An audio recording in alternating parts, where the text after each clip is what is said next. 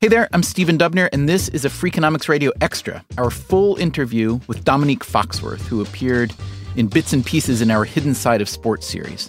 I've known Foxworth for a while now. He's one of the most thoughtful athletes I've ever encountered. But this conversation surpassed my already high expectations, not just for his thoughtfulness, but his willingness to wrestle with contradiction and his hardcore candor. As you'll hear in this episode, Foxworth was an NFL player for several years, then served as president of the NFL Players Union, and after getting an MBA from Harvard, was the COO of the NBA Players Union. It turns out he didn't like that job too much. You'll hear why. As our conversation begins, Foxworth is talking about his belief that the professional sports players' unions should be dissolved. I asked why.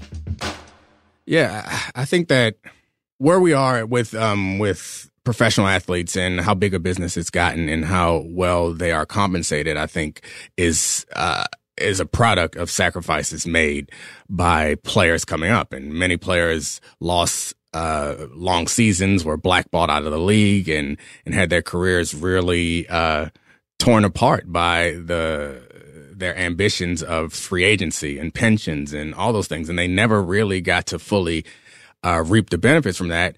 And I think back in those days, the unions, the player unions, were a lot like what we think of as traditional labor unions. But I think we've gotten to a point now where it's not like that. And with the length of a player's career and how much money they could stand to make in a season, it's really not in their best interests, like mathematically, logically. If you go through the numbers, it's not in their best interest to actually withstand a lockout or to initiate a strike. They will not make that money back. Like, it's just physically impossible. The reason why they would do it is to further the cause, I guess, for players in the future. But since you can't kind of hand your position down to your son or daughter, then it really doesn't seem to make sense. So for me, I can use me as an example. I sacrificed from the time I was, probably in high school is when I started to forego other opportunities or other decisions to focus more on football. And then I'm in college and I wanted to be a computer. I did computer graphics and some computer science in high school. And then in college, I wanted to be a computer science major at University of Maryland. And my academic advisor was like, though that course load is going to make it very difficult for you to make it to our practices, their labs and blah, blah, blah, blah. So I was like, no, not going to do that. During the summers when there's... So instead you did, was it American Studies? Yeah, I did American Studies, And journalism, right? And journalism, which just shows how easy what I do is, that you could do it and another major while playing football. But anyway, go ahead. No, I enjoyed those and it was good, but it wasn't what I wanted to do. And in the summers when people were getting internships or whatever, I was working out and getting ready for football. And I say all that to say, once I got to the league, then I got drafted and I was in the third round. So it's money. It's good money, but it's not life-changing money. It doesn't, it doesn't kind of make up for all the things that you have given up through the course of your life. And then I come up on free agency and that's when I got a pretty nice deal. I can't imagine if somebody was like, no, you got to sit out right now. And then when you think about it, it's competition, obviously, because you are competing in this lockout or strike with the owners, whereas it does make sense for them to withstand a lockout because they own their teams into perpetuity. So if they win a lockout for a tenth of a percentage point or even a whole percentage point of revenue split, that is something that will maybe $3 million of franchise for this season. And it'll go up as things grow and it goes on and on and on. So if you are in the kind of old-fashioned mindset of labor strikes is the only way to get anything, players in all sports are severely mismatched. It's interesting to hear you say, though, that would be the reason to maybe not have players' unions because, a lockout or strike, I guess, the lockout is what the owners do, a strike is what the players can do. A strike, even the strike threat is pretty rare, like once every, 5 to 10 years, depending on when a given union's collective bargaining agreement is up, right? So I know you were playing football in the NFL when the lockout happened. It was like 2011 or 12, it must have been, somewhere in there, right? And I know that the NFL Players Association was basically telling you guys, put away as much money as you can, and maybe you might want to switch to, regular gas from unleaded, all this stuff. Can you just talk about that experience? Yeah, I was heavily involved in the negotiations, so I remember that. And I remember trying to get all the players ready. But the fact of the matter is, the players are severely outmatched if you're going to try to match up with money with the owners. Like, we're not going to be able to outlast how long they can go without making money. As far as influence on the media, they have that also. And so the kind of trying to fight them in that traditional way, you're destined for failure, it would seem. So the point of decertification is, as long as we have a union, we have to agree over collective bargaining. Once you dissolve the union, then you expose the league to antitrust law, which, frankly, the NFL existed for several years very lucratively for the players without a union. And the league was exposed to antitrust law. That's what precipitated free agency in football. And the only reason why the NFL Players Association was reconstituted was because the NFL made it a stipulation of the settlement. Like, you must reform a union to allow us to operate as a legal cartel / monopoly. And so that's the only reason why we exist, frankly. And I was the president of the union. I was the COO of the NBA Players Union for a time. And I recognize the union provides a great deal of value, but I think frankly, that protection is more value to the leagues than it is to the players. So like, in that, whatever job anyone has in your job, they can't institute a salary cap. Like, they can't do a draft and say, like, hey, all the doctors that graduate this year, we're going to draft you and tell you where you go. Like, you have some say in those things because they are forced to abide by the regular laws that everyone else abides by. So regular labor laws, not union provisions. Wow. Exactly. So how would you have the scenario look? I mean, every league's different, but obviously college football is this weird, unpaid, high risk. I mean, that's a whole other financial ecosystem. Why don't we just start with talking about how NCAA football works as a feeder system for the NFL and what that does for or to the athletes? I think we're at a point now where most people kind of understand that college sports is professional sports in select cases. So, like, obviously the vast majority of college sports are not professional sports, but the two kind of big money sports in the Power 5 conferences, they generate a substantial amount of revenue, and that revenue goes to lots of people who are not the labor. So it goes to supporting other sports. It goes to building bigger and better facilities. It goes to paying college presidents and coaches and funding the NCAA. Like, it goes a lot of different places, but it doesn't go to the people who are the labor on the field. And I think another thing that complicates that, it would be a problem if that was the end of the story and every player then went on to have NFL careers. It would be unfair, but whatever. Like, you're not going to lose any sleep for those guys. But the vast majority of the guys, and I have several teammates who, because it is not considered work, they're not privy to workers' compensation. They're not privy to extended health care. So I have a few teammates who have torn ACLs, separated shoulders, torn labrums and hips and shoulders, lots of injuries that one of my best friends in college, I think it was a few years ago, his doctor told him that he was going to have both of his knees replaced by the time he was 50.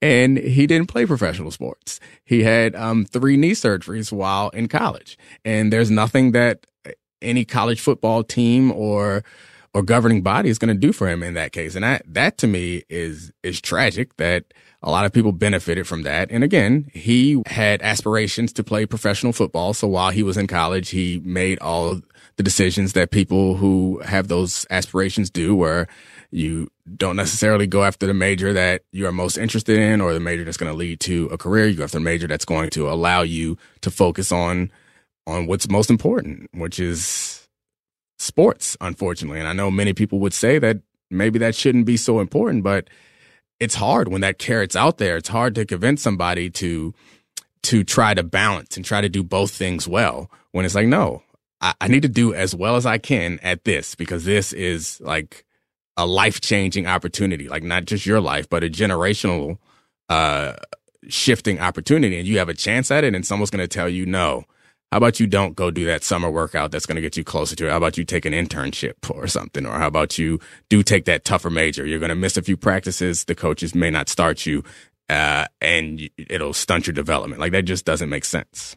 So the old-fashioned argument for why this was okay and why it was acceptable was that, well, this is like what economists call a tournament model, right? Whenever you got a lot of people competing for like the top of the pyramid, whether it's show business or sports or whatever, the bottom of the pyramid, there's lots and lots and lots and lots of people there willing to do whatever it takes for practically no money. It's this kind of weird unpaid apprenticeship. And I guess some people accept that as okay. Others don't. But I think what strikes me that's especially noteworthy about sports is the degree and magnitude of sacrifice, physical and otherwise, is larger, I would argue, than trying to become an actor, trying to become a writer, and whatnot. So can you just talk about that component of it a little bit more and what you think would be a better solution? I think bringing up the tournament model is interesting, because I could understand how some people would look at that and say that it fits here and that's why this is fair. But I think as a country, we've decided that wasn't fair a long time ago. Like, that's not, there are plenty of jobs where that's true. Like, just about every job. It's like the barista at Starbucks. Like, there are plenty of people out there who are capable of being baristas, and you could probably allow Starbucks to pit them against each other and negotiate down. But that's not the case. Like, we've instituted minimum wages, and we've instituted lots of other laws to protect American people or American workers from these type of capitalistic urges run amok. And the thing that's frustrating to me is we've instituted rules in professional sports that happen to take place on college campuses. We instituted rules that are to the advantages of the institutions, but we are not interested in instituting any rules that are things that we accept as just kind of like facts and fair. Like, you'll be hard pressed to find anyone in our society that's like, no, let's eliminate the minimum wage and allow this tournament model to run amok for low wage workers. Right. Well, the other argument, though, in colleges is, and again, this may be a purely specious argument from your perspective, maybe partially specious, but the other argument is, wait a minute, free education, 4 years of college. What's that worth? Right. So there's two major issues that jump out for me from the education. The players are brought to the school because of their athletic prowess. There are many players who I've been around and I know that were not prepared to benefit. So what they're receiving is steps 10, 11, and 12, when what they're building on is steps 1, 2, and 3, if that makes any sense. So that education, frankly, is worthless to them. They're then there trying to get eligible. And then there's the other, like, people who show up who are prepared, like me and like other people, that then make all these decisions, because you're not even getting the same education as the people around you, because you have to travel on Thursdays and Fridays, and you are not allowed to do certain majors because they conflict with your schedule. And 3 times a week during the winter session or the spring session, you have to go to 5 a.m. workouts, and that changes your academic experience. Like, there are all these things that are mandatory because your scholarship is year to year, and you don't have any power to negotiate with your coach, like, and say things like, I want to take this, so I'm not going to be able to go there. Like, that's just not a thing that is available. So the education that they're receiving is not the education that people think it is. Right. And so this is a gigantic question, and it's such a big industry already that there's obviously no easy, quick solution that would satisfy even close to everybody. But what kind of solution or solutions do you think are most viable that would let's say, keep big-time college sports intact in a way that the market would need them to be intact? In other words, there's massive audiences out there that really like it. But all those dollars, as you've noted, don't flow to the people who actually produce the labor. So what would be a way to equilibrate that a little bit, or make more people less unhappy, at least? The thing that frustrates me about that conversation is you're always asked to add something, to change a rule to fix it. Whereas I feel like we should blow it up altogether and follow, frankly, the model that this country has followed up until now, is that you strive for a free market and then you institute rules to make it fairer. So I think that's where we should go. Like, let's not try to add a rule or provide a stipend for players. No, let the schools go after these players the same way anyone else would go after any other employee.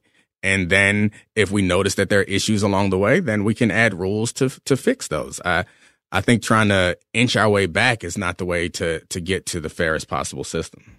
If you were going to blow up the system, would you even connect that kind of pre-professional sports league, meaning college? Would you even connect that to universities at all? Or was that an accident of history that is the root of the problem, essentially? Yeah, I mean, I think it's definitely an accident of history. Like, I know you and your son are big soccer or yeah. footy fans. Like, that's, you can call it soccer. That's all right. It's okay. that's not the model that they follow. It's not. I mean, this is a purely American model. This college athletics being a feeder system to professional athletics, and it's it is more unnatural, I would think, than these other systems. So I understand that it is the way that our country's developed, and I understand the allure of being connected to a college that you went to or a college that you grew up around. And I'm not saying that you have to dissolve that altogether. You can allow them to. I mean, many of those, obviously, they are nonprofit organizations, but they understand how to exist in a for-profit environment. Like, they do go after different professors and they negotiate over those terms. Like, this is something that they are accustomed to. They negotiate with coaches. Like, they don't even have to go that far with their coaches and assistant coaches. Like, they understand how the free market works. So Jimbo Fisher is a good example of it. He was the coach at Florida State. He brought him a national championship, and then Texas A&M offered him a better situation, and he up and left. And then Florida State went and got Willie Taggart from Oregon. Like, this is not something, while they want to pretend that it is a completely pure system, like, they know how this works. And every other year, Alabama has to pay Nick Saban a little bit more to keep him at the top of the list. Like, this is not something that is brand new to them. I don't see why it's any different from going into a kid's living room and saying, well, we want you to come here. We can offer you X, Y, and Z. But I think it makes people feel uncomfortable, but there's nothing wrong with it.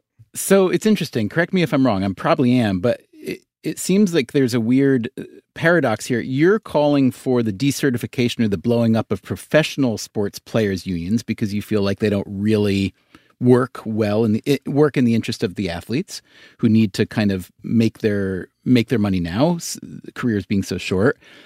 But it sounds like college athletes have zero collective representation, right, and that a union for them might actually do some good. Or do you think that's not a solution? No, I think that they've tried and failed. Ramogi Huma at one point was leading that effort, and it hasn't worked. But I do think that them having a seat at the table with some leverage would be helpful, because anytime you have, and this is what's happened in college sports for a long time now, is you have a bunch of people in a room kind of setting up the parameters of the game, but there's only one group that's not allowed in that room. And of course, it's just human nature. That group is going to be the group that is perpetually slighted. So I think that college athletes are in a different space than professional athletes. So having a union, if the college athletes could organize to the point where they would just stop showing up, like, to games.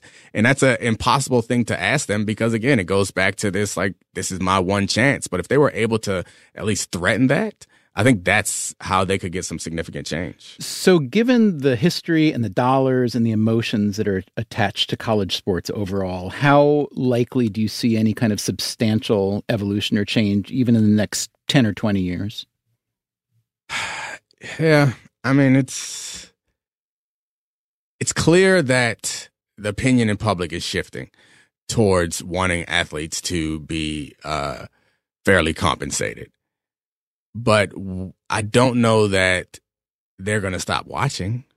So I don't know where the pressure comes from, honestly. I think we're already at a majority of society. I think it's different across age and racial demographics, but there will come a point, particularly as some young people get older, where all adults believe and accept that college athletes should be paid.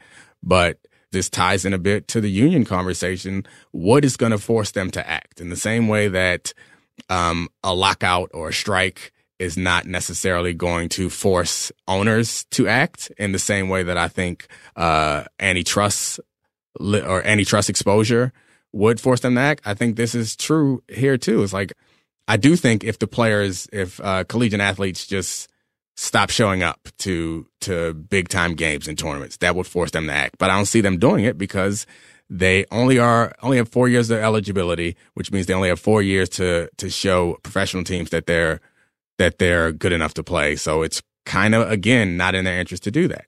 The only other thing is if the public stop watching because of it, and I don't necessarily see that happening. So I'm not sure how we get to this point.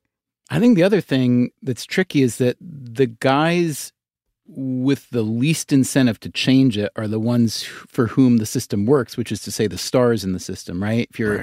If you really think that being a college athlete, whether in basketball for 1 year or football for 3 or 4 years, that you are going to have a professional career, you don't want to rock the boat because you're there now. So I don't see how they would have an incentive to even pretend to want to change. Do you? Yeah, I mean, I think you linking these two is very important because it's pretty accurate. Like, it isn't in their best interest. Those guys who are on the doorsteps of having professional careers, it's not really in their best interest to stop this now. And I think you also bring into account the people who are benefiting most from it, who are not on the field. Like, there's really no benefit to the coaches because coaches' salaries are inflated because they have extra money because they are not sending it to the players. And the rest of the teams who are funded by money generated by football and basketball, there's no incentive there. There's just the athletes who don't have much power. It is interesting that in the NFL, a coach might make a quarter or maybe even a tenth of what his top star player is making, right? Right. But in college, you make infinitely more because, they're all getting zero. Right. If I were to think of someone who could try to get in there and navigate diplomatically and also bust skulls and who knows what they're talking about, I think you're the guy, actually, because first of all, you've been a professional football player. You were also president of the Players Union in the NFL, but then you're the only person I know of at all, and correct me if I'm wrong, the only person I know of who's ever been associated with the NFL and the NBA as the chief operating officer of the NBA Players Union, correct? Right. So you've got the two major college sports. You've got those credentials, right? You also happen to have an MBA from Harvard, yes? That's a thing. That's a thing. So am I wrong to think that you sometimes do think about being the person to try to go downstream from pro sports and into college and say, hey, if you actually want to treat people properly, the place to do it is here. And yes, we do need to blow up the system. I don't. Honestly, and maybe that's like yelling about unfairness from the sidelines and not necessarily getting involved. Maybe that's the wrong way to go about it. But I don't know. I think I agree with you. It's not complicated, but I do think it's complex. And I think that can be kind of intimidating. And I don't know the way. And you brought up business school. One of the things we, in the entrepreneurship classes that I took there, you talk a lot about how little people know about what their business is going to become and how many times it pivots and changes, and how not knowing what you're going to do is okay. It's like you kind of bet on the person more so than the idea. You bet that the person will figure it out. Like, I don't have any clue, honestly, where to start with this. And I think that's more intimidating. I feel pretty close to like 85% confident about the idea that unions should decertify in professional sports, because I fully understand that. I've been through this, and I know that if they operate as trade associations, they can still provide a lot of the services to players that players get from the union, and it doesn't really hurt them. The scary part is maybe you no longer have a league minimum for players, and that creates the tournament thing that you were talking about. Like, I understand the ins and outs. Like, I understand that in a way that I don't understand the landscape of college sports. And yeah, I guess I just look at it as a thought experiment. If you could take someone that doesn't know anything about sports at all and say, hey, what if we have this system where workers are going to perform a set of tasks, and let's say 50 hours a week for 4 years at this place, and then they're going to perform essentially the same set of tasks in a different place. And in each case, 80,000 people come and watch them, and millions more watch them on TV. But in one case, they get paid, let's say, an average salary of whatever, $2-3 million a year. And the other, they get paid $0. And they're the same people. How, in what universe does that make any sense? That's kind of the thought experiment that I think would lead to a reassessment that.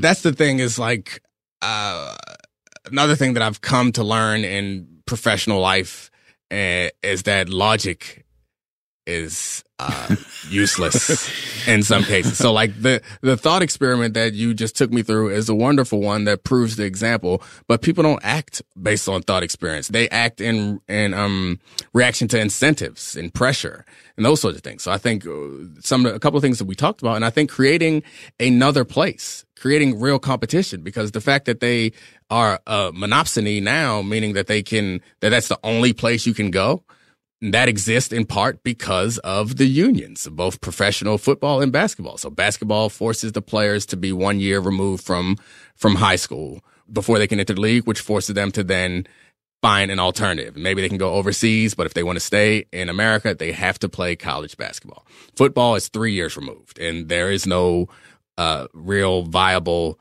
professional football leagues elsewhere. So you kind of have to go to college. I think what the NBA is doing now with the D League, and they've started something called the Junior NBA, is like, I think they're kind of building that infrastructure, whether intentionally or not. They're certainly building an infrastructure to create academy system that is an alternative to college athletics. And I know they've discussed the idea, and they probably are going to remove the one and done rule in the next CBA. And I think that some players will start going straight into these NBA academies or into these D-League teams rather than going to college, and that might change the system.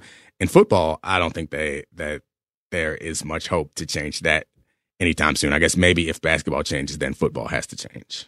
Well, what's to stop me? Let's say I'm an entrepreneur and I say, the NFL Players Association, which is a sworn enemy of the NFL in many cases, in many instances, but they're also colluding with them to basically get free labor for 3 or 4 years from all these athletes. What's stopped me from saying, well, why don't I work up an alternative, and I will create some kind of league that is pre-professional that would satisfy the NFL draft rules, I guess. On the other hand, they can change those rules at will and put me out of business on day one, I guess, right? Right. I mean, I think they could, but I don't think they would. I think the major problem is network effects. You need to have a critical mass of the best players for the other best players to come, because the guys need to hone their skills, and they need their skills to be matched up against other players so that you can know. So like, I think maybe for basketball, it might be a little different, because it seems to be that often they pick out those guys early on and they turn out to be really good. But with football, if you get the top 50 players, top 50 incoming freshmen to go build a league with you, which I think would be really hard to do. But if you do that, that's still not even close to enough. You need them. And it's, again, basketball, everyone kind of plays the same position. Like, everyone blocks, shoots, jumps, plays defense. Football, it's like, oh, so we got to it just seems like a really hard thing to do to build a real alternative. Right. Well, let me ask you this. So the alternative to this, like the purely cutthroat capitalist version, is like the academy model that soccer clubs around the world practice, right? And there you've often got kids, very young kids, sometimes really 8, 9, 10, but usually, 11, 12, early teens going into academies and basically becoming sort of unpaid professionals, although not fully unpaid. And so like that is an alternative, but if you don't make it into the professional level, which the vast majority, just numbers being what they are, won't, then you have you've been removed from mainstream education and whatnot for a long time. But also, like, I look at the flip side, you as an athlete and as a student, like, you may think it would have been better for you to have had the choice between professional sports and a career that was not sports. But on the other hand, you went to college and played sports. They kind of went together. And then even though you say this system is not optimal for anyone and certainly not for you, you graduated from Maryland, you played in the NFL, you had a union position, and then in the NBA as well, and then you got a Harvard MBA. So I could look at that and say, man, I'm really glad that Dominique Foxworth was not sent to a football academy at age 13 to become a semi-professional. So now maybe you're just an outlier, but who knows? So, I mean, Jay-Z sold drugs, grew up in Marcy projects to a single mother. Now he is a multi-millionaire married to Beyonce, the most amazing talent we have in today. So why don't we set it up so that all young men must sell drugs when they're kids and have only their mother and grow up in Marcy projects in Brooklyn, New York. Like, he had a great talent, and to be honest, like, there's probably a great deal of luck, like, and he'll speak to that, and that he happened to not be there when one of his friends got arrested and his friend didn't snitch on him. Like, that is like a lot of luck. And that, to me, and I think the same thing is true for me. Like, I can go through the course of my life and look at all the things that happened that were just happenstance that led me to these positions. And I'm not going to say that it's a model that should be followed. Like, I understand that there are occasional outliers, but trying to build around that seems crazy. Let me ask you a very narrow, specific question, but I'm just curious what you can tell me, because again, you're one of the few people I know, and maybe the only person there is who's been in both the NFL Players Association, had a position in that union, and a position in the NBA Players Union. So the two sports, even though we lump them together a lot, pro football and pro basketball, from a labor perspective, they're pretty different, right? So there's 53 on a team in the NFL, just 12 in the NBA. But then additionally, there's visibility. We see the NBA player, we see their faces. NFL, we usually don't. And also the salary, average salary is much, much higher in the NBA, in part because there are so many fewer players for the money to go around. With all those differences between two sports that we kind of tend to lump in together, what are the differences in either what the union tries to accomplish for those labor forces or any other related differences? Yeah, I think that the power dynamics are obviously very different between the players in the union and the players in the league, and also consequently the union and the league. LeBron James, he is more powerful than anybody in the league, any owner, any team, anybody in the union, any player. Like, he has more power and influence over that league than anybody else. There's no one like that in the NFL. So that is as are all things. It is a gift and a curse. There is a silver lining and a cloud that comes with having such a concentration of power and influence in any one person. So I think that changes the dynamics. I think fundamentally the things that the players want and that the union want to accomplish, they're not very different. Honestly, they're pretty similar in what you want to accomplish, but how you go about doing it is very different. So, obviously I wouldn't speak about anything directly that I experienced while I was at either place, but this is one thing that I noticed that while working at the NBA Players Association was the commissioner and LeBron James, or the commissioner and Kevin Durant. Like, they are more peers than anybody else, and they have a relationship and they have conversations. That's not something you have to concern yourself with. And frankly, when we were in negotiations, it was nice to be able to actually be that liaison. When I was with the NFL Players Association, it's like the commissioner and the owners, they did not know how the players felt or what the players thought unless they got it from us. Do you attribute that difference then to the leverage that players have, in part because just basketball is different from football, or do you attribute that to some kind of either history or philosophy or economic leverage that NFL owners have that is really different from NBA owners? I mean, I think those all play a part in it, but I think fundamentally it comes down to value. And while I think you brought up that there are fewer players in the NBA, and that's part of the reason why the players get paid more. Yeah, that's true. But I mean, LeBron James is more valuable to any single team as a talent or even as a marketing vehicle than anybody in the NFL. So I think that matters. You can go back through history, and like what Michael Jordan was able to create was a model, and players he built on players before him, where the best basketball player is something that matters, and the best football player doesn't matter in that way. And yeah, I'm not sure that. I would also say that the person who's being most taken advantage of, honestly, in all of this is probably LeBron James. Huh? How do you mean? The existence of the max salary in basketball. And again, we talk about these relationships, and we often just talk about groups as if they're monoliths. Like, all NBA owners feel like this.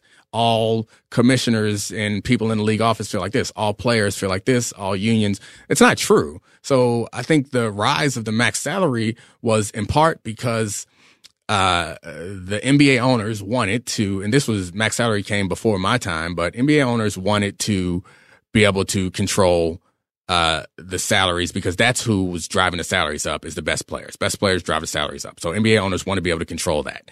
And the middle class of players wanted to make more money. So those guys' interests were aligned in that case. Like, let's cap LeBron James or let's cap this guy, because that will take more money out of the system and allow owners to put more in their pockets. But in a cap system, if you have a floor, that also force them to give more of it to us middle guys who aren't really. So what ends up happening is a lot of those guys get more than they frankly are worth, and LeBron James and people like him get a lot less than they deserve. This happened in the NFL too, didn't it? Right, with the different value attached to draft picks, right? Yeah. There was that year in the CBA, right? So all of a sudden, the top draft pick was probably worth about like a lot, 30 or 40% less than the same person had been a year before. Yeah. I would quibble slightly with the word worth and say paid. It was paid. Yeah, because I think the worth and how much they paid are two different things. But if you had a true, and the NBA obviously the NFL has a salary cap, and the NBA has luxury taxes and a cap, which kind of creates a de facto cap. And Major League Baseball, while it is uncapped, they still have instituted a number of rules that last time I checked, the lowest percentage of league revenue goes to baseball players. While they have these enormous contracts, if you put together all the money that's going to players, they are lowest of all the three major sports. So let me ask you this. Let's say someone listening to you says to themselves, I like sports. I played a little bit in high school, whatever, and like, I think it's an amazing endeavor, right? It kind of scratches some itches that nothing else can. But I also like fairness and, treating people with respect and also paying them what they're worth. How do I reconcile that as a fan of professional sports and college sports, where you're saying there's all kinds of reasons to be, frustrated, if not more than that? I mean, frankly, you don't. You don't you don't have to. It's a interesting kind of irony in that sports is a place that we consider it a very controlled environment, and it's as close to a meritocracy as we have. And it is kind of, we feel like it is fairness. Like whoever wins on a game on the field is the better team. There, you weren't necessarily, and it's not, obviously it's not true in life. Like, the people who win in life are disproportionately people who are from wealthy parents and who had certain connections like that's, but you look at the field and we convince ourselves that once you step out there, it's all fair, and it feels that way. That doesn't extend to the business of sports. And people who are interested in the business of sports, I certainly encourage them to learn more and to get involved in this. But the business of sports is much more business than it is sports. So I understand that there are lots of people who don't care about this and aren't interested in this. And I am not asking them to care or be interested. I just hope that they don't get in with limited information. Like I love going to movies, but I don't necessarily want to get into the weeds of all the issues that happen in production. Right. So talk for a minute about you as an athlete, as a kid. And I'm curious to know what the transition was like when it went from something that you love to do for whatever reasons you love to do it, whether it was pure fun or competition or being good, whatever, to the transition to when you realized it was something that was going to be a profession and a career, and how getting into the business of sport changed your view of it. Yes, I was 8 when I decided I wanted to be a professional football player. Actually, I was younger than that. I remember because my dad was in the military, so we lived a couple different places. And I remember being in an apartment we lived in Indianapolis. And I told my father I wanted to be a professional football player. And he told me, I don't know if he believed me or not, but I suspect that he didn't. But he told me, all right, well, you set a goal. You should do something to get you closer to that goal every day. And I took that to heart. So I did a bunch of push-ups and sit-ups that night until I was throwing up. It's like ridiculous. And then my father, I assume, tried to teach me about moderation the next day. Like, hey, why don't you take some smaller steps? But I was in love with the game in part because of how violent it was, honestly. And like whatever warped sense of masculinity I had at that age that probably has not fully left me was like, basketball is for the soft kids, football is for the men, and I want to play football. And I think from to get back to the original question that you asked, I don't remember not thinking that I was going to go. It's weird. Like I was young enough then to be naive enough to think, obviously, I'm going to play in the NFL. And as I got to an age to realize not everyone plays in the NFL, I also was one of the few kids who colleges wanted to talk to. And so I think around high school, when I worked from the time when I was old enough I was too old to go to like summer camp, I started to work. And that was only 2 summers before colleges started inviting me to football camps. I would go to those football camps and realize like, oh shit, this is an audition. Like this isn't camp.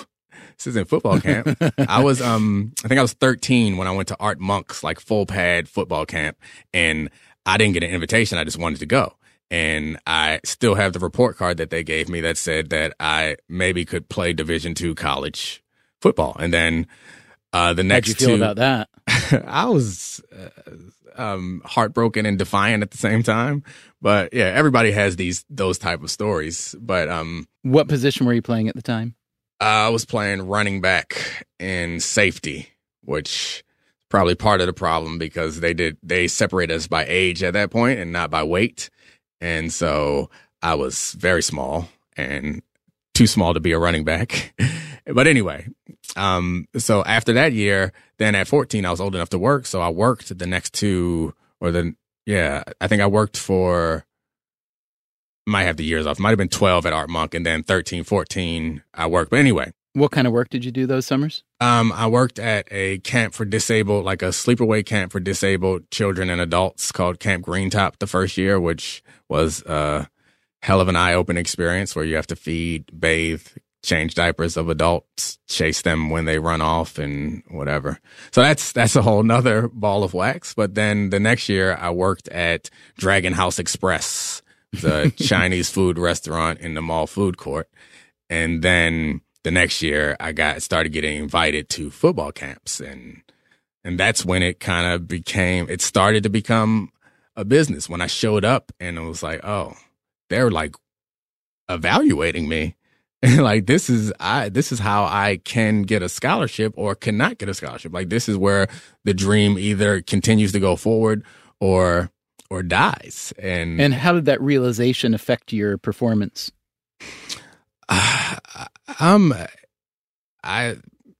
It worked out, so I guess it helped.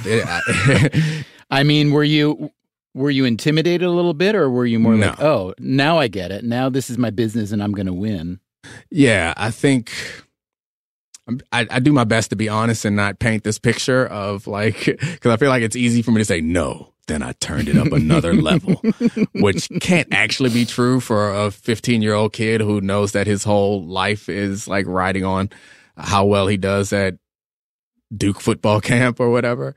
So I'm sure I felt some anxiety and some nervousness, but I pushed it down, I guess, and I did well enough to get their attention. But it also felt like the pressure that I wanted, you know? I wanted to be a professional football player. Like, I wanted for my play to matter. And obviously it felt like it mattered in my little Pop Warner games, whatever. I'd cry when we lost. But like, I knew that nobody cared in the world. But then those were real stakes. And I was like, yeah, this is real. Were there other kids from those camps that you remember who also went on to play in the NFL? Probably. The one person I remember, I went to Penn State's football camp, and I remember Adam Telefero, who was older than me. He was the big guy on campus at the time, and he was their big recruit. They really wanted him. And I remember like befriending him. He was a few years older than me, befriending him and kind of looking up to him like, oh, this is cool. Like, this big time guy who's like on the cover of all these newspapers is like, we're friends. And then he ended up going to Penn State and playing safety, I believe, and was paralyzed. And yeah, that's a whole nother avenue to go down. Yeah. Well, let's go down that avenue for a minute. You were relatively injury-free during high school and college. Mm-hmm. And when you would see other guys getting hurt, or in an extreme case like Adam getting paralyzed, what's your response to that? How do you react? I mean, I think it goes back to like my warped ideas of masculinity. As much as I've gotten older and tried to suppress them, I think at that point it was still there. And it still is in me at some point. Hopefully I've stifled some of it now, but it was like, yeah, I play this game. And yeah, people get paralyzed. I've been on the field a couple of times where people have been paralyzed. I played in a preseason game in the NFL where a guy died in a locker room afterwards. I was on the field when Kevin Everett was paralyzed. We had practice at Maryland where a helicopter came to take one player off the field, and the coach said, move it down. And we kept doing the drills as a helicopter was taking one of our teammates who couldn't move to the hospital. He ended up being okay, but these are all things that happened. And I do kind of remember, I think I was 11 years old, Pop Warner. We were playing against this other team that had a really good running back. We were tackling the running back. I hit him in his leg, and it was so many people on him. He hit the ground, and it popped, and he screamed, and we all got up, and the bone was sticking through his skin, and it was broken, obviously. And we all went to the sideline and like we're broken up and we're crying and stuff. And it took a while to get him off the field. And the coach was like, "Yep, we got to finish the game." And like that always stands out in my mind as like a turning point where it was like, this is what you're into and this is what you're going to be confronted with. And from that point forth, I don't think like I was aware of those things, but it never really bothered me. If anything, it was like a badge of honor. Like, yeah, I know this crazy stuff happens and I go out there and do it anyway because I'm a man or something like that. you go out there and do it, and you don't get hurt doing it. Right. But then you did start to get injured as a pro. Can you talk about your first significant injury there? Yeah, I mean, it was tough. I think from a professional standpoint, more than anything, I was fortunate that it didn't happen a year sooner or 2 years sooner. Well, this is tied to the money, right? Yeah, Correct? this is definitely tied to the money. Yeah, so let's walk people through this, because a lot of people don't understand how money works in the NFL. You were drafted, I believe, 2005, third round, right? Mm-hmm. So what I'm looking at here, you were paid for that year, including a signing bonus, which was a lot of it, about $660,000. That sound about right for year one? Sure.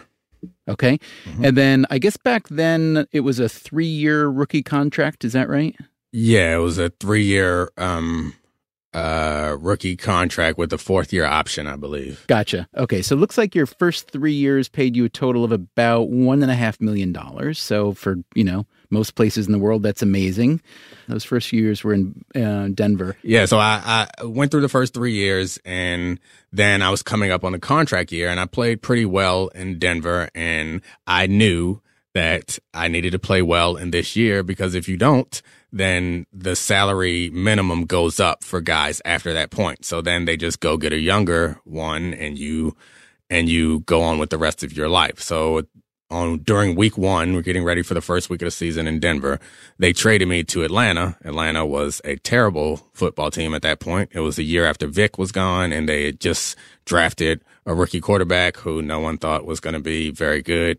That was the first time when I considered going to business school. My girlfriend at the time, who is my wife now, I remember talking to her then, like, yeah, this don't look like it's going to work out. Like, I'm going to have to think about business school, because I got traded on week 1. You normally earn your position during training camp. I skipped training camp. This team's going to be terrible. I'm not going to play, and then I'll be out of the league. But that year you got paid a little over $900,000, but you must have had a pretty good year, because the next year you signed a contract with Baltimore that paid you in year 1, $8 million, year 2, 9.2, and year 3, 4.4. Does that sound about right? Yep. Like it was a 4-year, 27, I think, in Baltimore. And then, the first year I struggled at the beginning of the season, but I was playing really well towards the end of the season. And Baltimore is a city I grew up in, so it's kind of cool. And then we have like Super Bowl aspirations, and I'm playing well coming into the next season, and I tore my ACL on the first day of training camp, and I was never the same. So that was, It was kind of it felt like my career, like with all the uncertainty and the, frankly,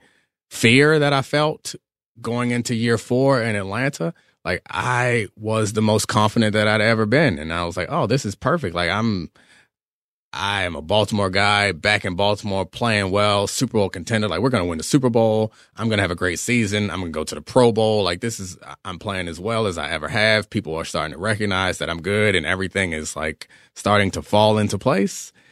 And then the ACL pops.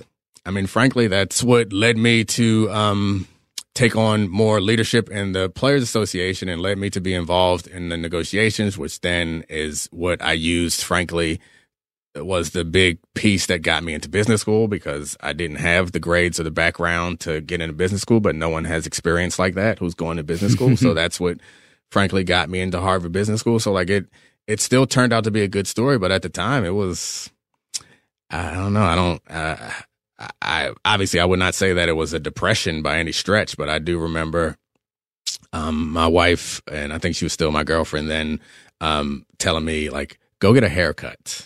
Because like I was just sitting around the house, going to rehab twice a day and coming home and sitting in front of the TV like, just no shaving, no nothing. What got you out of that? I think it's the opportunity to be involved in the CBA stuff. It's like it gave me a purpose. Like I think it's lucky you were near DC. Did that matter? Yeah, that absolutely mattered. That absolutely helped. And I'm lucky that I'd already had relationships there, and I was involved, and I was already in a leadership role, but I was given so much more time because of it. So that 4-year contract you signed with Baltimore in 2009, it was a 4-year, $27.2 million contract. How much of that did you actually collect? All of it. You did. How did you have it guaranteed, even though you didn't end up playing out the whole contract? Yeah, so I was on the team for 3 years, so I got those 3 years, and then the 4th year I had taken out an insurance policy, so I got the rest of it there. So, I mean, that's why I said earlier I was fortunate that that the knee injury happened after I signed that deal, because if it would have happened when I was in college or happened a year earlier, I would have been on an entirely different path, which may have turned out to be great, but I really like where I'm at now. Let me ask you this generally. How did the reality as an NFL player match your expectations? You're a kid who, as you told us, from the age of 8 or earlier, was seeing yourself playing in the NFL, and then you get there, and now it really, really, really is business. So I'm curious to know about that. My freshman year in college, I started towards the end of the season. We played well. We won the ACC championship. We went to the Orange Bowl and lost. And then immediately after, my head coach got a $10 million extension. And that was when I was like, oh, we aren't a team. We're a business. And that was when the light went on for me. I don't know that I would wish it any different, but that's the thing that sucks the most, is that when you feel like you're a part of a team and you still have that camaraderie and love for your teammates, but also in the back of your mind, you are also thinking like, hey, I'm out for myself. I remember when in Denver, I had a really good rookie season, and then my second year was okay. Then I was kind of scheduled to be the starter opposite Champ Bailey, the other corner, the next season, and they went and traded for Dre Bly. And I love Dre. He and I became good friends, but it was not lost on me that Dre was messing with my money and my opportunity. And that's like, that sucks. It's not fun to be in that situation. It's not fun to feel that. And so I didn't consider that, because I used to watch every Saturday and Sunday morning. They would do these NFL yearbooks on ESPN, and they would run them like back to back to back. And I would get up and watch them all the time. And those do such a great job of telling the story of football. And I believed it, which is not to say that it's not true, but it is incomplete. Is part of that story like when the new kid comes to camp or somebody's traded, that everybody tries to help them fit in, even though there's competition for the job? Is that part of the story you're saying? Oh yeah, that's definitely part of the story. And it's not untrue, because we do help each other. We do care about each other, and we are a fraternity, look out for each other. But we're also aware that it's a business, and there's only a certain amount of money in the salary cap. And you recognize, all right, if this doesn't work out, what am I going to do? If it didn't work out in Atlanta and I was out of the league after that year, I'd have been 26-year-old with no real experience. Like, I mean, being a football player does not qualify you to do anything short of being a bouncer, I guess. And I have no real experience. And I'm so far removed from college that it's like, what am I going to do? And I have a bank account that is much larger than most other 26-year-olds, but still, I got a whole lot of life left to live, and it's not a great situation to be in. It's not like awful, obviously, but you do feel that pressure. You're thinking about that, and you're thinking about if you have kids at the time, or if you have family members that are dependent on you. You're like, oh, well, as much as I love this guy, as much as I want him to do well, like I need this. And what was Ashley, your then girlfriend, now wife, what was her position now? Because I know Ashley a little bit, and I know that she's not one to like let things happen as they're gonna, right? She's like, have a plan, make it work. What was her advice to you? I mean, I don't think she gave me much advice at the time. She was in law school at the time, and she's much smarter than me. She's like, I know a lot of people say that because like it seems like the nice thing to say, but like, it's no offense, I'll say it's pretty obviously true. She's pretty it smart. is actually very true. She went to we met at Maryland, and she went to the law school at Harvard well before I went to the business school up there.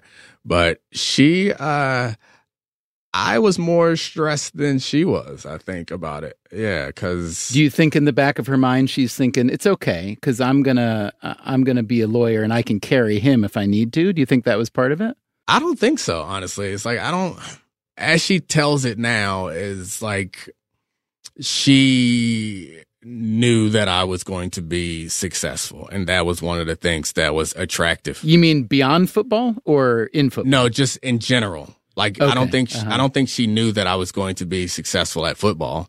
I don't think she knew what I would do professionally, but the way that she tells it is she knew that I would be successful. So that was why she was not concerned, but I didn't know that. Now, does that say more about her or about you? In other words, does it say more about her, like the kind of man I'm going to pick? I'm not going to pick someone who's not going to be successful. Do you think it was more? Yeah, you've been hanging out with her because that's kind of the story that she tells. Yeah, I think that, those are the things that I think she found most attractive about me. Is like I was mature and focused and the idea that, I think an example of it is I was already looking at business schools because I was obviously going to be all in on this season. I'm going to make the season work, but I know that there's a possibility that it's not going to work, and I'm not going to wake up tomorrow and be like, oh, now what? Yeah. Did you ever think about politics? I've been told that a lot, and I guess I've given it some thought, no more than a couple of hours, and I hate it. Okay. Because why? Terrible. Because it seems like the money in politics is one thing. Like you're constantly fundraising. You're not actually getting to affect any change. And I guess it depends on what level of politics you're going to or whatever, but it often feels like a kind of a trophy head. And to be a good politician, you are kind of always looking for the next angle, the next office, or the next person who's going to give you some money. Like, I don't know, that does not interest me at all. Coming up after a quick break, Dominique Foxworth on his first big job after football. I was getting up at like 6:30 to ride the subway to work with a bunch of other people who weren't happy about where they were going to work. And player safety and the future of football. I don't see why my son needs to play. And if you haven't heard it yet, check out our entire Hidden Side of Sports series on any podcast app or on Freakonomics.com. We'll be right back.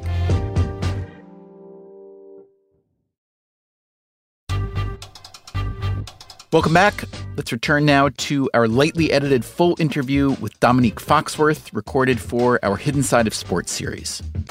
So you're like a little ways into your athletic afterlife now. You're about 35 years old. Is that right, Dominique? Yep. So you've been out of football for several years now. Where do you feel you are in your athletic afterlife? Are you still kind of at the beginning? And I'm curious to know how you see it playing out. So I was president of the Players Association in NFL while I was playing. And after business school, I went to the NBA Players Association. And I am in a weird state, frankly. Like, I don't know how to, it feels like a state of transition, but it feels like I shouldn't be in a state of transition, if that makes any sense. So like my whole life since I was a kid was like, I had a very clear goal, and I worked towards that goal. And I made lots of decisions that would get me closer to that goal, but get me further away from other important and interesting things, including friends and including family. And then I was like, all right, I'm done playing. So I will be in this state of transition. Business school was like, all right, this is my transition state. And then I'll take this job at the NBA Players Association, and then I'll be back to like a steady state. But I didn't like it. And I left. Because why? The NBA position? Yeah, I was the chief operating officer there. And I mean, there was a lot of things going on at the time, a lot of transition there. But being a chief operating officer was something that sounded good and paid well, and I was very proud of. But it's a lot of operating, frankly, which is like, I remember living in New York, and my wife was pregnant with our third child, and which she was not feeling good. And I was getting up at like 6:30 to ride the subway to work with a bunch of other people who weren't happy about where they were going to work. And I'd be there till like 7 at night, like working. And I remember being on the subway thinking like, am I happy?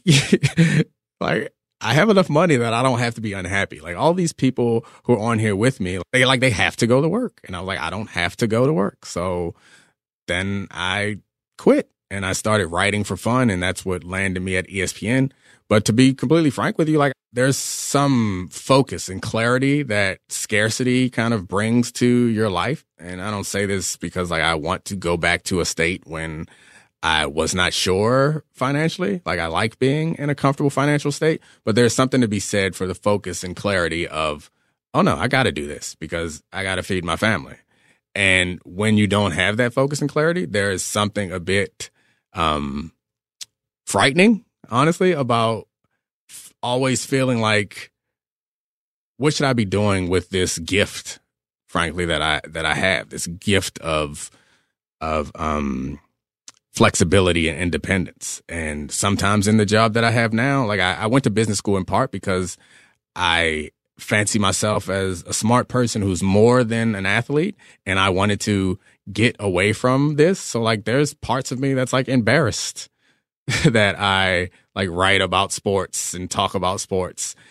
But then there's parts of me that's like, this is awesome. Like it's kind of flexible. I get to do fun things. I get to pick up my kids from school and take them to school. And so it just depends on the day where sometimes I'm like, I should be chasing like some big professional glory and I'm wasting time. Or some days I'm like, I'm doing just exactly what I should be doing. Or I should be spending more time with my kids and my wife because I have this flexibility. So when you have that scarcity to focus your thought there, it's very clear what you should be doing. And I think it's an interesting thing to happen to somebody at this age. It feels like more of a midlife thing. And for athletes, it's a unique thing. Successful athletes is a unique thing that in your 20s or 30s, you're like, now what?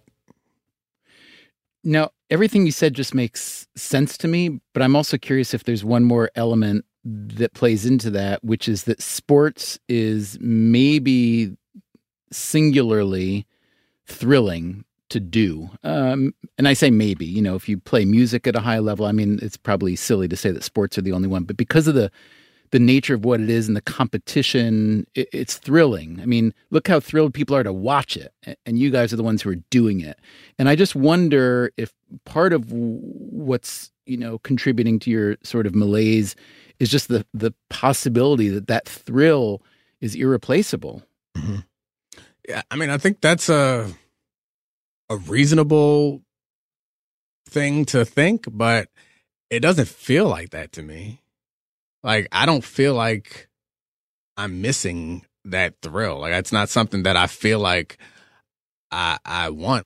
I think the feeling of uncertainty is the feeling that I have more than anything. It's not that like, oh, my life is boring. It's like, am I doing the right thing? Am I doing the best thing I can with this fortunate situation that I'm in? And I think like it's where it is connected to sports in some way, but also like exacerbates it, I think, is a feeling of loneliness, honestly, and it's not like I have 3 kids and my wife and I'm not like alone, obviously, and I love them and I have fun with them. But throughout my life, I have been almost myopically focused on a goal, which being focused on that goal, like gave me purpose. And I'm sure I'm going to butcher the Nietzsche quote, but it's something to the effect of when a man has a why, he can bear almost any how. And like, I don't drink now. I never drank in my life. I never smoked weed. Like I was singularly focused on doing everything. Every decision I made was like, all right, I'm going to get closer to this goal. And the people who I was close with in high school, like those aren't my friends anymore. People I was close with in college, like not really my friends anymore. And then at 35, I'm in DC where my wife has a bunch of family and friends that she's been close with since they were in the 2nd grade. And I'm like, I don't really have that. And like, I was making these choices, which I thought were choices to get me what you wanted. Right. And I was there were choices that I was making that I was unaware that I was making. Like I didn't realize at the time that I was foregoing like lasting long-lasting relationships. I think lots of athletes do the opposite and bring their friends and family along with them, and then they are making a decision, and there are a whole mess of problems that you get from that. So there is no right way to do it, and I am very happy with where I'm in my life. And while you're a professional athlete, you walk around with this skepticism, frankly, of all new people in your life. So even if there were like the potential of some great friendships, like I wasn't open to them. I'd go to these places, people are like, oh, you're a football player. Then I'd pretend and be nice to them because that's what you do. And they'd pretend or whatever, it'd be into me because that's what you do. And then you move on. And then you're 35 and you're like, hey, you haven't talked to your best friend from high school in 10 years or something like that. So, I mean, I think that I certainly don't like feel sad or anything, but these are things that I am becoming more aware of now. And I think I said to my wife a couple of days ago that I feel like I'm in a perpetual state of transition, which is interesting and uncomfortable at the same time. What are some of the other things you've tried? You mentioned the NBA Players Association job. What are some other things that you tried that you thought would make you excited or happy and didn't? So it's not that they didn't; it's that they don't. You know, so like I mentioned, it's no matter, and I'm starting to kind of understand that. And this goes back to the scarcity point, where if there is something there to make the decision for you, it feels somewhat easier. But I imagine that everyone can relate to this. That when you're at work, sometimes you're like, man, I really wish I was with my kids, or I really wish I was partying. Or when you are with your family, you're like, man, particularly if you like your job, you kind of want to be at work, or you might want to go on a guy's trip, or you might want to go on a romantic vacation with your wife. Like there's so many things that you want to do, but there are things for so many people that they have to do, you know? So when I'm in this position where it's like, all right, I want to do this, and then I'm doing it, I'm like, but I kind of want to do some of that. And then it even breaks down into professional, where it's like, all right, I want to like just chase professional glory. I want to be like work my way up to the top of some company. And like, I think I'm capable of doing that. Like, I feel like I have the intelligence or charisma and pedigree academically to get in those positions, but that requires you to like not be home a lot. And like, there's part of me that wants that, but then there's part of me that's like, I want my kids to look back and be like, hey, my dad picked me up from school a couple days a week. I don't know. So this ambivalence, you never had any of this though when you were chasing the NFL dream, did you? No, this is brand new. Like, it was quite clear to me that there were two things. Like, I need to get paid and we need to win. And anything that was not in line with that was like, all right, it's obviously I don't need to do this. And I think maybe I was more extreme version of it than a lot of people, like to the point that like I don't drink and stuff. Like I don't have like some religious thing against drinking. I just never have. And I didn't when I was in high school, when probably a lot of people start, because I was like, no, that's going to make me a worse football player. One of my best friends in high school actually sold drugs and got a little bit of a time for it. And when he was selling and occasionally smoking, I was like, nah, I'm a football player. Like even our presidents over the years have experimented with marijuana. Like it feels like for me, and some even cocaine, for me, it was like, no, there's one thing to do. And now I'm at this point where it's like, I don't really know how to have fun. I don't really have like super close friends, and I don't really know what to do with my life, but I'm pretty happy still. So it sounds, to me at least, that you built an identity that was, focused, really strongly focused on sport, on football. Right. But there are a million parts of what identity means. It means, who you know and what you do with them and what you put in your body and so on. And that now you still have the identity, but you don't have the thing that you built it for. I mean, it's got to be a little baffling in a way, like you are the person you made and to succeed. And then you did succeed. And now it's like, what next? I mean, I think most people's journeys are so much longer that when they do succeed, they like die a few years after or something, you know? That's your problem. Yeah. I mean, that's what's always attracted me about the idea of the afterlife of an athlete is it's unnatural. Yeah. You know, most people like they pursue something for their whole life, or it's not so, specific that they basically are told to stop doing it when they're 35 because, they're too slow or whatnot. Yeah. And yet, like, you can't ask, you got a lot of money in the bank. You can't ask people to feel sorry for you on that front, plainly. No, I'm certainly this, to be clear, this conversation is not at all about me wanting sympathy or feeling sorry like that. Yeah. No. I didn't mean to imply. Yeah. No, there's nobody that I want to trade places with, but that doesn't mean that there aren't things that. Well, but you have a serious case of grass is greenerism, it sounds like. It feels that way, right? To the point that you made about I am the person that I made, one of my classes in business school, one of it was surprising. I went to business school before, after I finished playing, I went to business school because I was like, all right, now I'm going to keep competing. I'll go to the best business school and I'm going to turn this 27 into 200. And then I got there and surprisingly, as I'm sure Harvard has a bad stereotype or a bad reputation for creating money hungry, people with low ethics. I'm sure there are plenty of them coming out, but I was surprised with how much mushy, soft classes that we had that was about our feelings and integrity and all that stuff. And I do remember one of the professors said that it wasn't to me directly, it was just to the class, but it felt like he was talking to me directly. And I didn't really like this professor necessarily, so I hate to give him credit, but he said something to the effect of, the operating system that you use to get here may not be the operating system that you need going forward. And that resonated with me because I feel like that's definitely true for me, but I don't know. They don't just release, updates for humans. So modifying my operating system is a slower, more challenging process. Right. What was the professor's name? I don't remember. Okay. I didn't like him because the first day he said to me, obviously I was the football player there and that was part of my identity. He sized me up and was like, aren't you kind of small for a football player?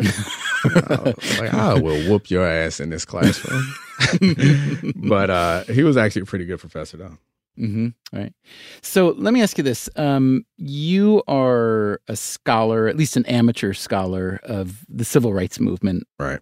Can you just talk for a second about the relationship between the civil rights movement per se and sports, areas where there's overlap, maybe where one movement is way ahead or behind of the other? And I'm certainly, got in the back of my mind the anthem protests that are a big piece of this conversation right now. I'm curious to know what you have to say about that. Yeah.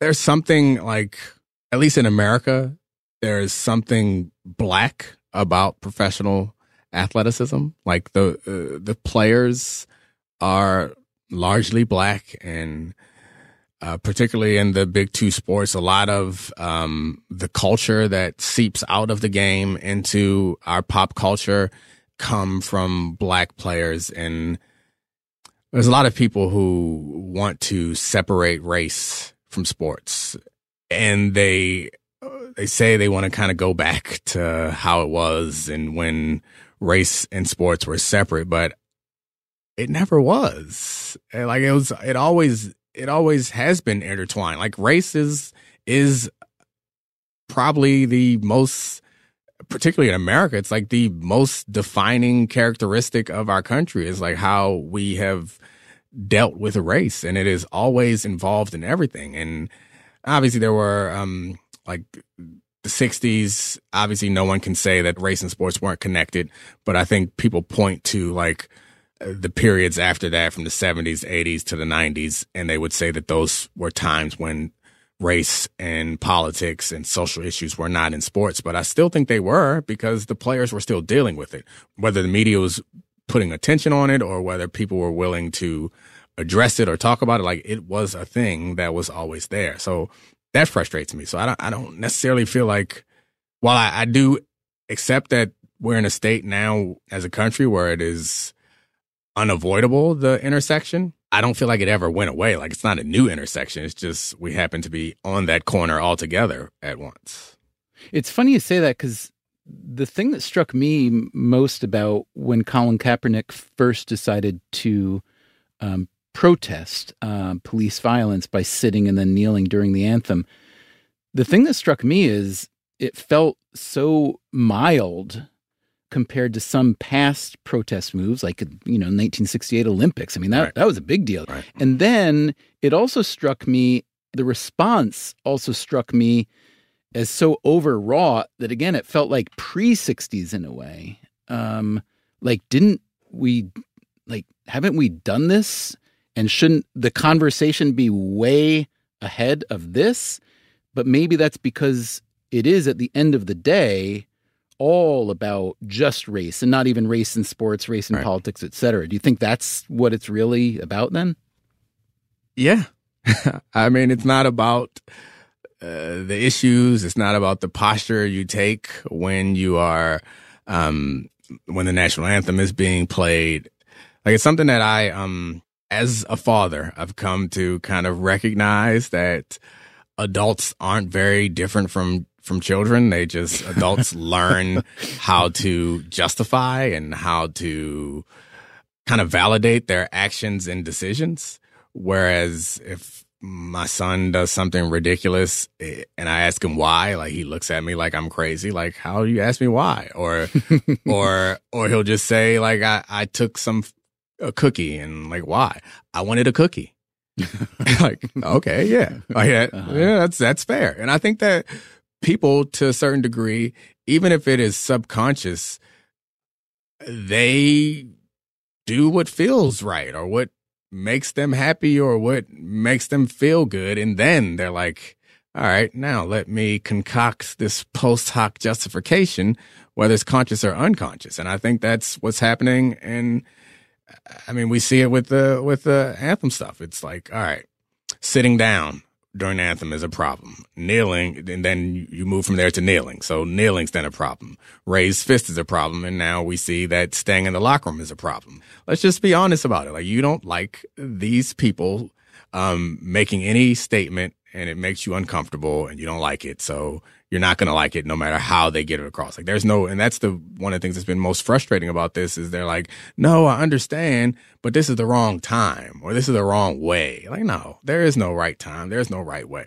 You should be more like Martin Luther King. Like, Martin Luther King was assassinated, and large majority of white society was not happy with him, advocating for advanced rights. Like, I don't know. It just feels like there's just, no matter what, there are people, and it's a trap that I think we often get caught in, and not just in this case, but just in general, where it's like, all right, we're going to try to satisfy everybody, or we're going to try to satisfy this group. Like, some people don't want to be satisfied. They want to be angry. Let them be angry. If you were still playing in the NFL and first day of the season happens, what do you do during the anthem? I mean, I think at this point, I probably stand up, because there's not much. And I mean, it's easy to say now. I don't know. So I'd like to say that I would be in solidarity with those guys, and I would have the courage to expose myself to the hate that they're receiving. But I mean, I don't know. It's easy to say now from the sidelines. I'm just going to ask one last question if I can. Sure. Two-part question. Number one, you played professional and college and high school football, so you can't not think about long-term brain damage, since that's a big piece of all conversations about football these days. So I'm curious to know whether you feel a little bit like you're living with a time bomb in your head, and related to that, I'm curious to know what happens if and when your son wants to play football. So I'll take the second one first. So slightly easier. It's like he's only 5 now, and I say no. I mean, it's not a problem that we're actually facing at this point, but I would say no. And So if he comes to you and says, "Hey, Dad, I know, before I was born, you were, amazing NFL player, great career, etc." What do you mean no? What's that? What are you talking about? I mean, I think the research, it wasn't there. I suspect my parents would not have let me play when I was that age if there was information available. And like it's not even clear information, but what is clear is that it does put you at higher risk. Like my son doesn't need those things. Like the best case scenario is that you play professional football and you make a lot of money. Like I was far from poor growing up, like middle class, but like I went to Baltimore County Public Schools. I was like, that's not my son's experience. I didn't have access to the things that he'll have access to. So like I frankly think that he is starting in a much better place than I am. So he should do much better than banging his head into other people's head for money. Like it seems like a step back to me, honestly. And so, kind of on a macro scale, does that mean that as football goes forward, and I guess if football goes forward, which obviously in the short term it will, but in the long term it's a question, does that mean that the only people that play it are going to be, the people who need to play it to try to make the money that they can't make otherwise?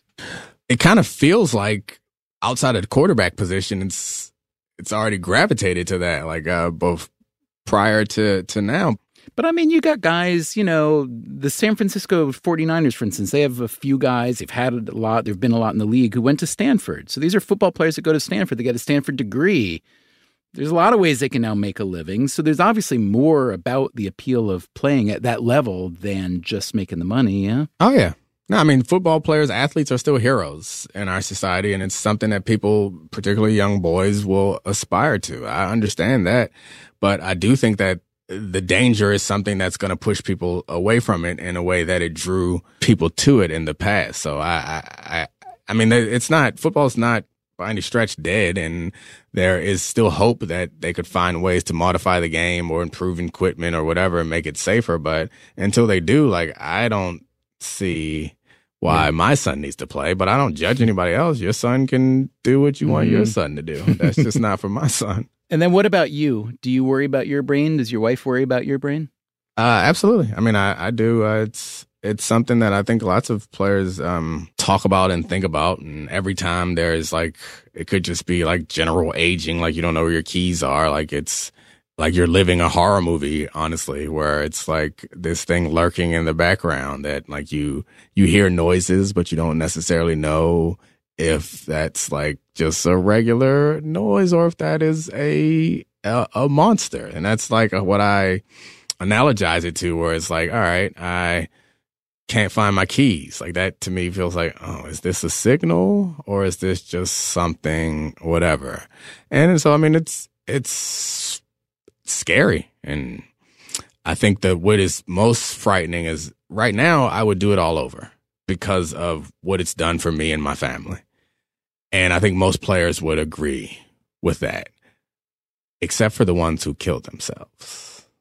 Like I have been sad before, obviously, but I don't know that darkness. Like I don't know.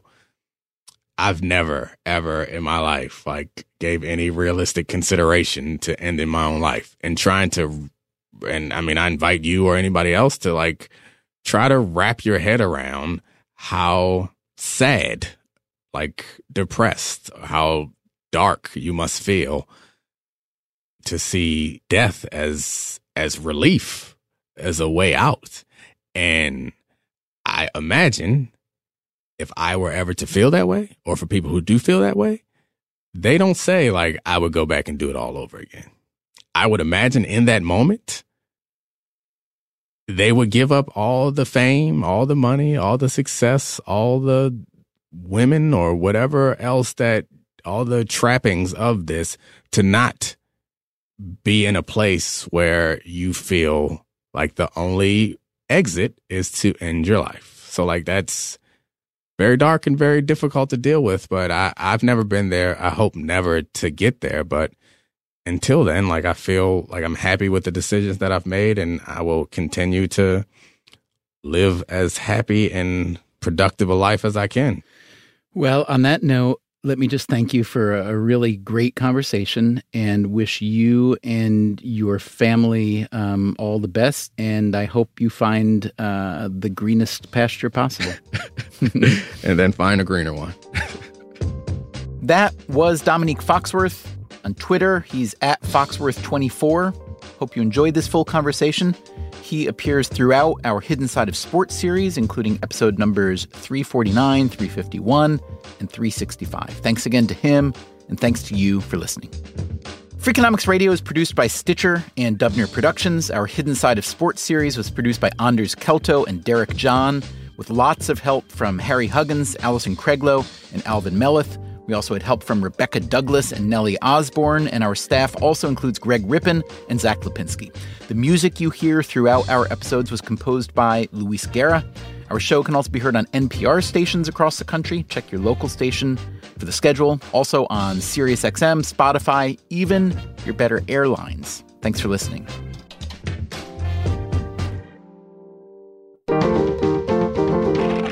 Stitcher.